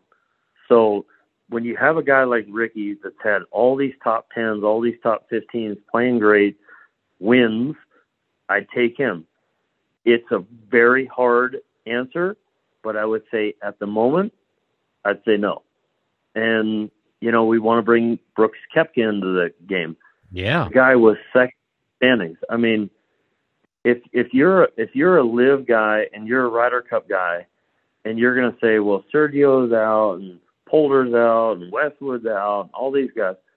Well, they keep saying they're all out, but then Rory came back and said, I think Brooks he'd be good on the Ryder. And you go, now wait a second, you're throwing all your European guys out, but you're saying Brooks is a good pick, and you know what, he is. And if you're talking about the greatest players, then Brooks Koepka has to be in there. And again, I'm not going to get into the semantics of this, but Brooks Koepka is one of the best players in the world. He might not have been loyal to the PGA Tour, but he's one of the best players in the world. And if you want the best players, and if they're going to say this catchphrase, oh, we got the best players in the world, Well, no, you really don't. You have Phil Mickelson that won a major. You've got Phil that took second at the Masters. You've got DeChambeau. As crazy as that kid is, he's a heck of a player. We haven't seen much since the body transformation, and we're going to chase speed. Now we're going to the live. Who knows what's going on with that kid? But if I was a Ryder Cupper, Dustin Johnson's played pretty darn good. You know, if you think about if Justin Thomas and Jordan Spieth are that good, what do you think Brooks Koepka and Dustin Johnson would be? Yeah. I mean, is anyone in the world that would say, "Hey, I want to play them"? I wouldn't. I'd say somebody else. Someone is playing bad. I wouldn't want to play those two. You know, so you know, it's just such a quagmire. Like we have no idea how this tour is all going to flush out, and it's a shame because I think the PGA Tour was a tremendous entity, and now we just kind of don't know what it is. And you know what? I've said this a bunch of times. All sports better take a serious look at this, because what happens if you get Patrick Mahomes and you get the greatest NFL guys and they go over to the American Football League, or, you know, whatever the new team is. Like, you know, if they were going to take Tiger, that was all it was going to take, in my opinion. If they got Tiger to sign on to Live, then everyone's going to go, oh my God, look at Live. And so soccer, you can say the same thing. Messi went to wherever, you know, I mean, like if they start scalping some of the greatest players, I think any fan, not American, let alone any fan, wants to watch the best players, and they're going to find a way. Now, Liv has deep pockets; they can do whatever they want, and it could happen in any sport, in my opinion. You know, what happens if you take Aaron Judge and you take all these great players from baseball and you move them over here? Well, people still want to watch home runs, so all sports should be looking at this a little bit and saying, okay, tentacles are up here. Like, what's happening here? In my opinion. No, then that's a great point, Eric. You know, not something that we've brought up on this show, but to your point, if the Public Investment Fund decided they wanted to have, I mean, you come over to this country, obviously the NFL is king. You want to start your own football league. Maybe you buy out an XFL or the USFL, and it's, you know, both of those have been reincarnated the last couple of years, and all of a sudden you go to a Pat Mahomes and you say, you know, hey, I know you signed for, and I don't know what his contract is, $450 million, whatever it is. Yeah. Hey, we'll give you $800 million to come over here, you know, and you start to pilfer some of these players, just like they did off the PGA Tour. You get, you know, 48 of the, you know, NFL players to come now play in the USFL. You know, it's kind of like we're going back to the 80s when they started out the USFL. But anyway, yeah, you got to start to wonder, yes, sir. Right? It's not like, look, they haven't just invested in golf, right? They've invested, to your point, in soccer and Formula One and, you know, lots of other places. What's to stop them? It's every sport. It's every sport. I don't care if it's baseball. I don't care if it's racing, NASCAR. I don't care what it is. You say, hey, you know, I got Dale Earnhardt Jr. and all these great racers. Well, people are going to go, wait a minute, I want to watch it. And again, I say this, and I'm a fan too. I don't care if a guy wins the Masters. I don't care if he wins $4 million or 1.5. We know that winning the Masters or a major is about 20 to 50 million in endorsements throughout your career. You're set. You're done. No fan cares what you win. You want a green jacket. It's meaningless, this money. Now, if someone has deep pockets, they say, I'm throwing everything I got at this, and I have oil money, and it doesn't matter. They're printing it. They don't care about the money. So what do? They blasted the PGA Tour, and it only took them, 12, 16 months? You can argue the timeline, but it only took them 12 or 16 months, and they overtook it. So there's some serious questions about sports and money and where it comes from. And, so now all these guys, and to your point, Chris, you are spot on. You're going to find them for what? Doing what you're doing now? It's total hypocrisy. It's crazy. So Phil's the smartest guy in the room. God bless him. He's a dodgeball savant. He plays up here. He waxes these kids all over the place at YC in the winter. And I mean, when I tell you he's a dodgeball savant, he's crazy good. Like him in ping pong and these like Ryder Cup things, he beats everybody. It's awesome. And he is a wonderful human, and I'm only rooting for Phil. He's just a wonderful guy. Did he say it perfect? No, but is he a wonderful human? Yeah, he is. And he gets. There was that thing, he gets trashed more than anybody on the tour. God bless him, he was right. I mean, he looks like the smartest guy in the room. And now the tour's in shambles. We have no idea what's going to happen. So, anyways. Yep. Eric, a couple more before I let you go, and I got to get a playing lesson from you. So when we're in between clubs, particularly with our wedges, maybe we're in between a gap wedge and a pitching wedge, or a sand wedge and the gap wedge, how do you teach your students how to hit that in-between shot? I always go with more club. And I always tone the speed down. The harder you swing, the more out of balance we become, the higher the loft goes, the higher the spin goes. I'm a huge believer in, if I'm 123 and that's right in between my wedge and a 9, I'm hitting a 9 and I'm hitting a little knockdown. It's just easier. I teach this all the time, and we have so many new interns. We have all these new professionals here at YC, and I always tell them, listen, everything starts with solid contact. You have to start with solid, then you go with the start line, and ultimately, did it curve to the target? And that's where I start. If it's not solid, if you're over swinging in a wedge, you're out of posture, you're out of speed, you're up and out of it. It goes too high and it comes up short almost 100% of the time. So I'm a huge fan of taking the little bigger club and toning the swing down a little bit, staying a little more on the ground, flighting it down a little bit. To me, that's the best advice. Always take the one that's you're going to hit a little further. And Eric, you've been mentioning tonight YC Yellowstone Club there in Montana, just you're outside of Boseman. For those folks that aren't familiar with golf in Montana, and certainly maybe not familiar at all with Yellowstone Club, talk about what it's like up there. Oh, Chris, I'm a Mississippi State kid. I have no adjectives to explain this. It's unlike anything I've ever seen. Mr. Weiskopf gave us a slice of heaven.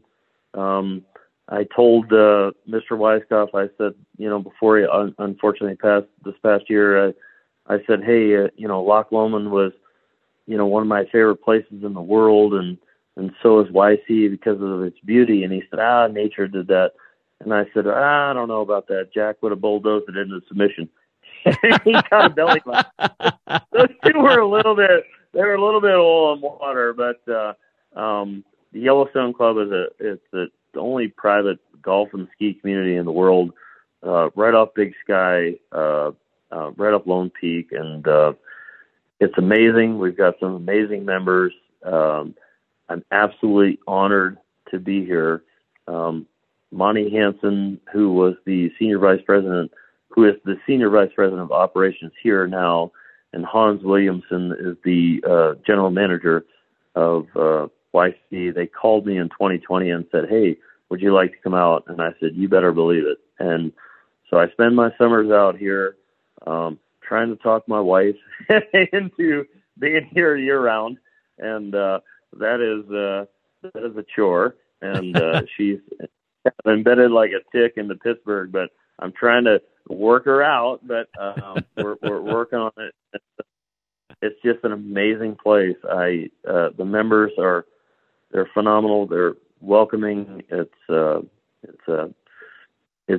special spot on this earth that God gave us, and I'm just honored to be here. It's so different.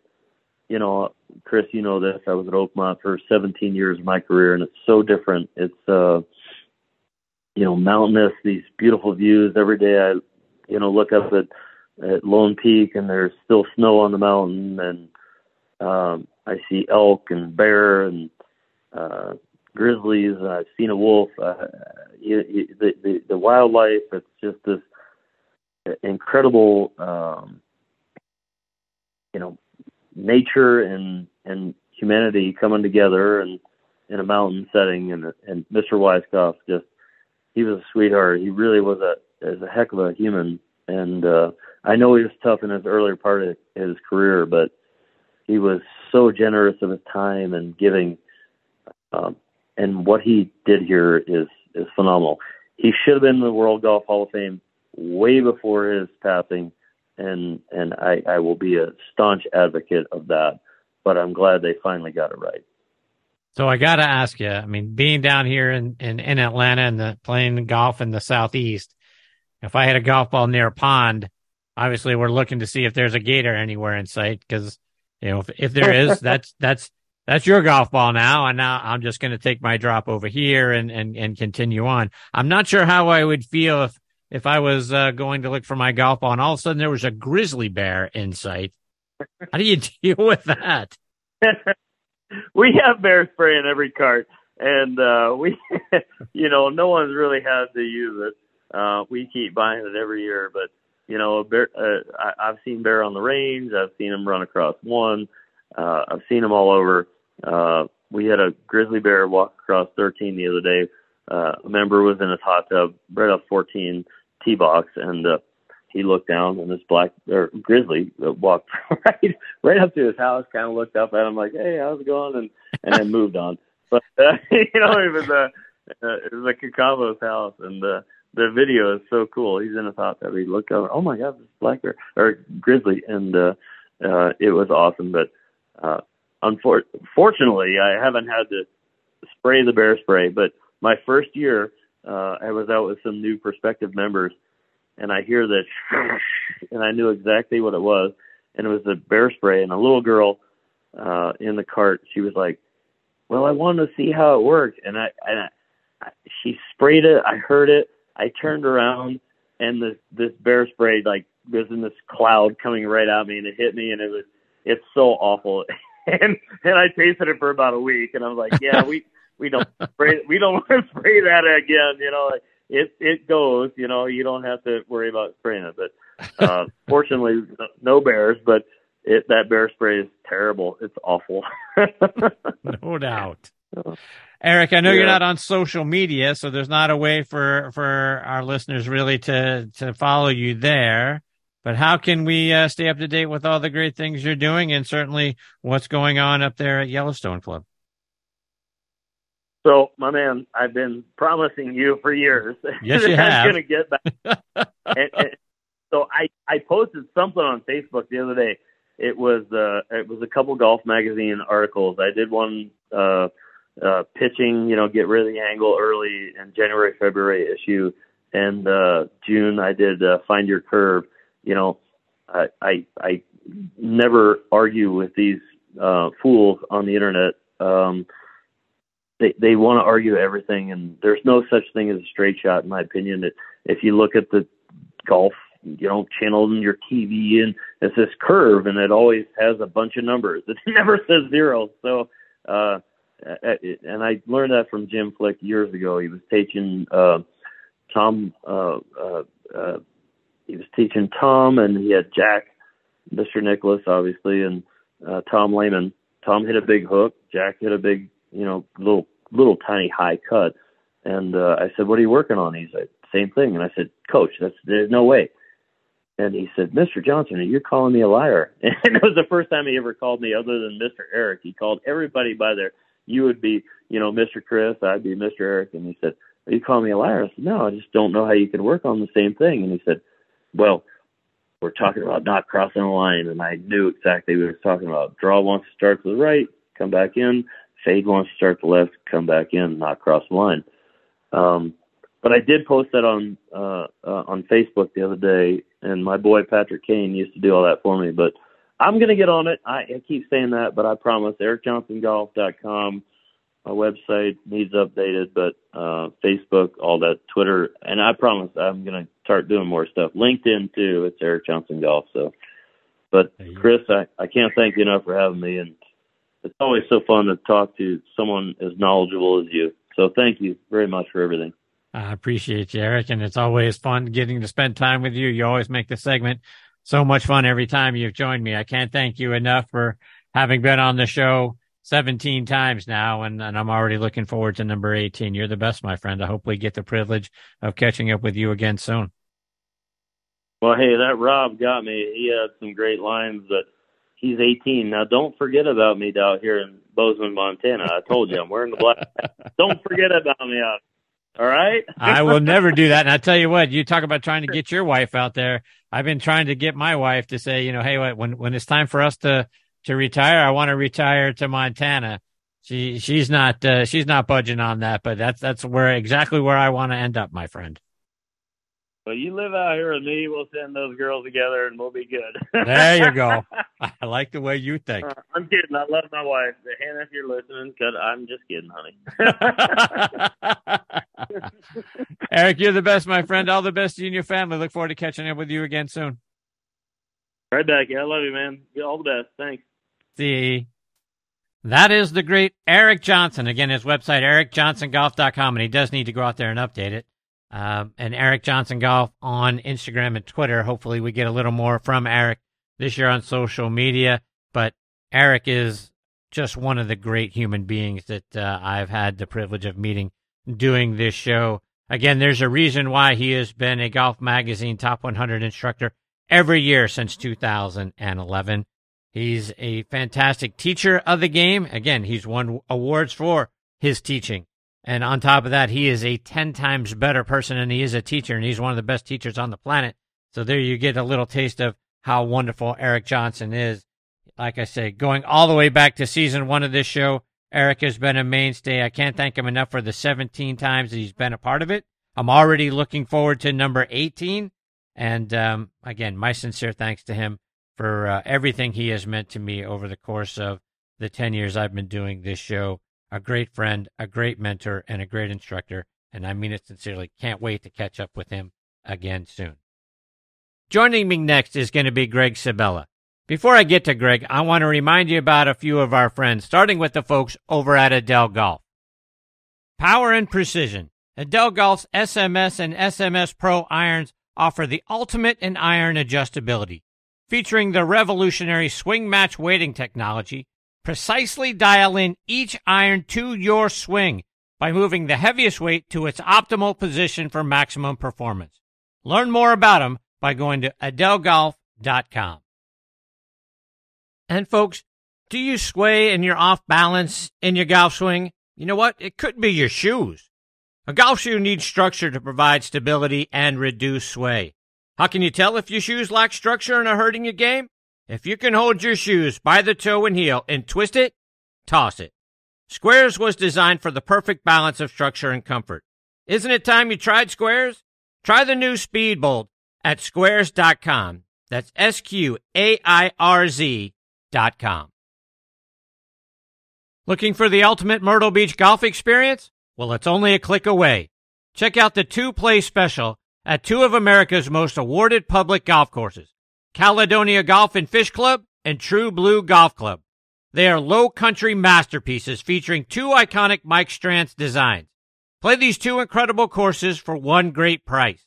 Visit CaledoniaGolfandFishClub.com to learn more about the 2-play special and book your tee time today. Again, that's CaledoniaGolfandFishClub.com. All right, now next on the tee with me is Greg Sabella. Greg is the VP of Marketing for Uneekor.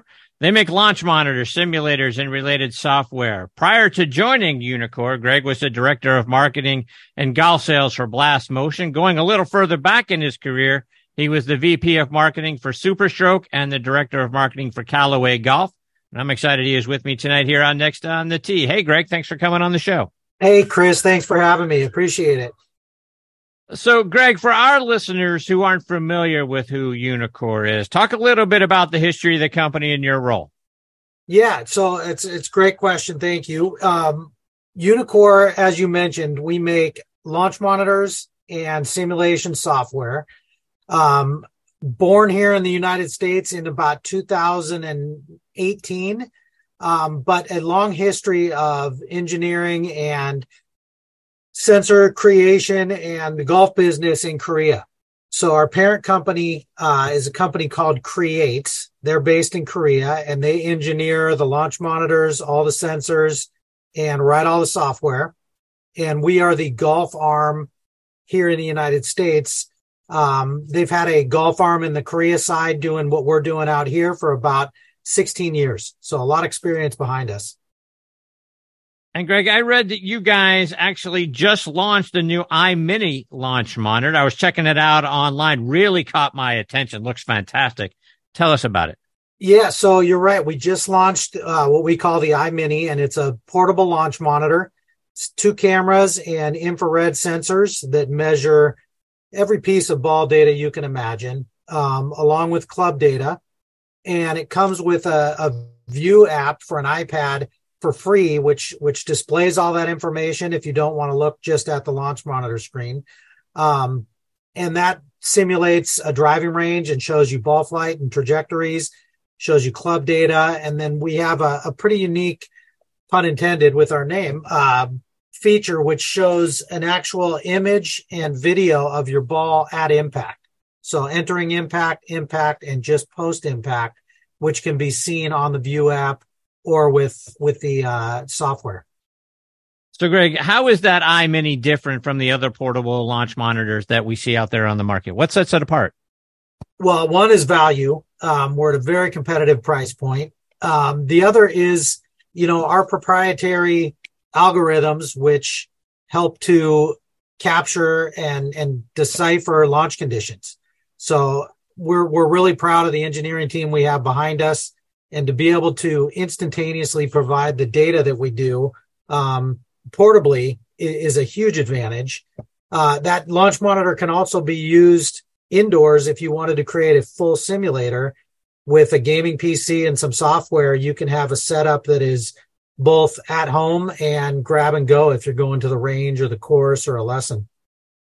So great. Talking about simulators, you had the QED model, the IXO models, but you recently released the IXO2 model. So talk about the improvements that you guys have made on this new model.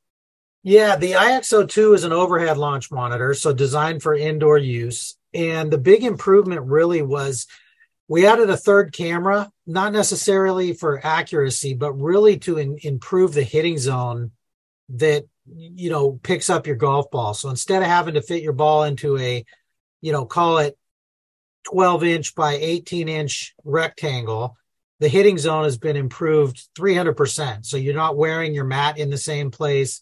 It's easier to use.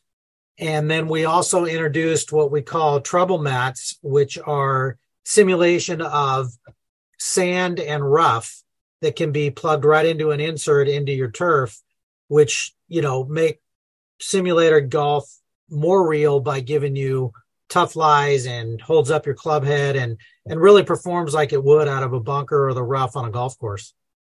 Greg, you mentioned the word value a moment ago. I have to imagine there's more than just value that sets you guys apart from your competitors.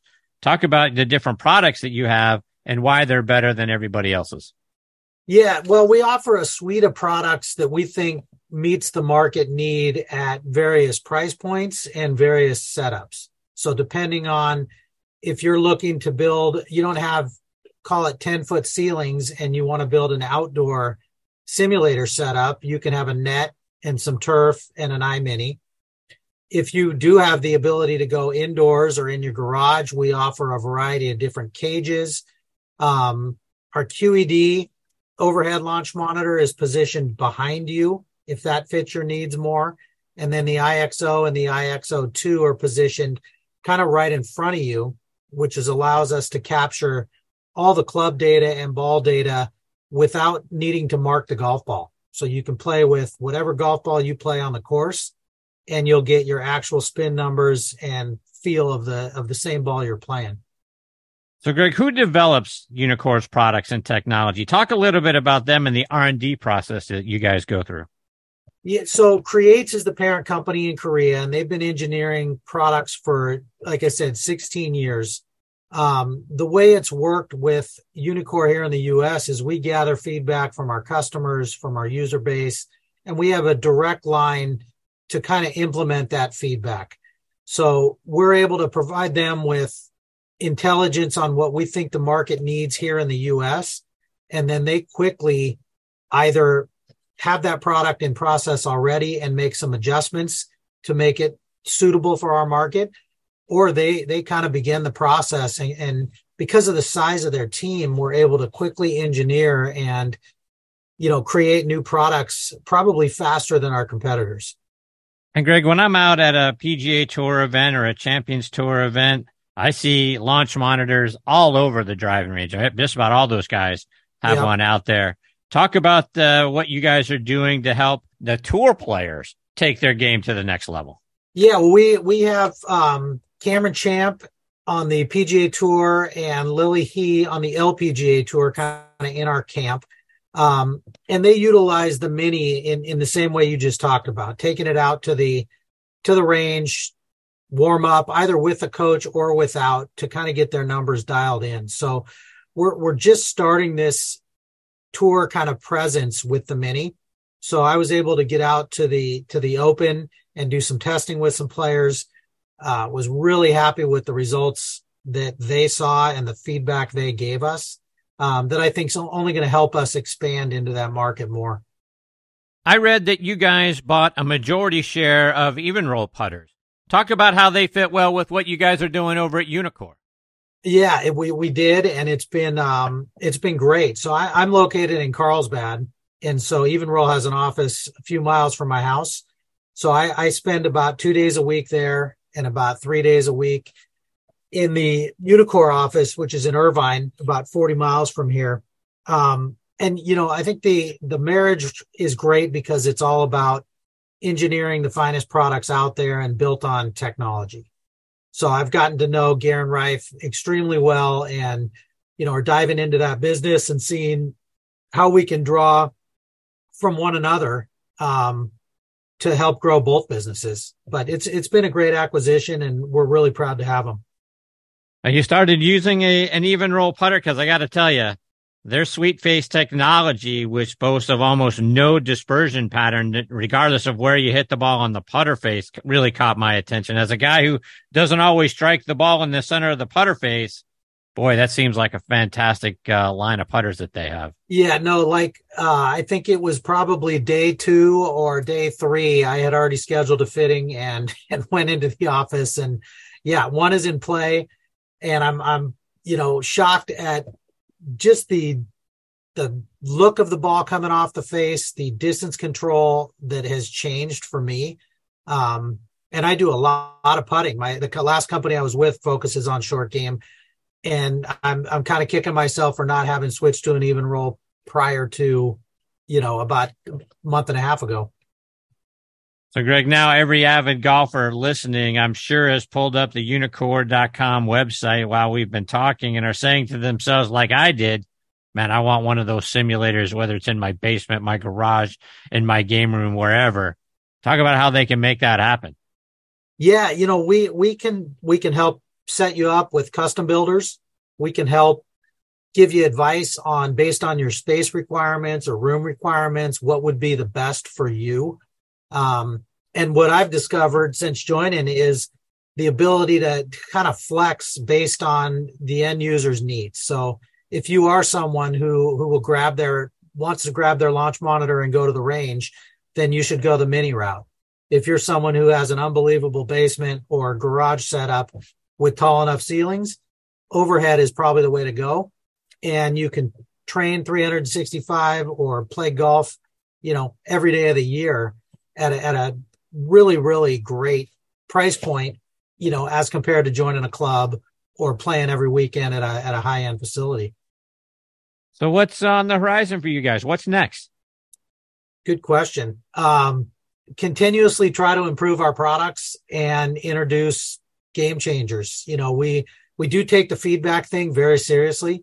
So we gather feedback quite a bit. Our support team logs it, and we go back to the engineers very regularly and ask questions. Can we do this? Should we do this?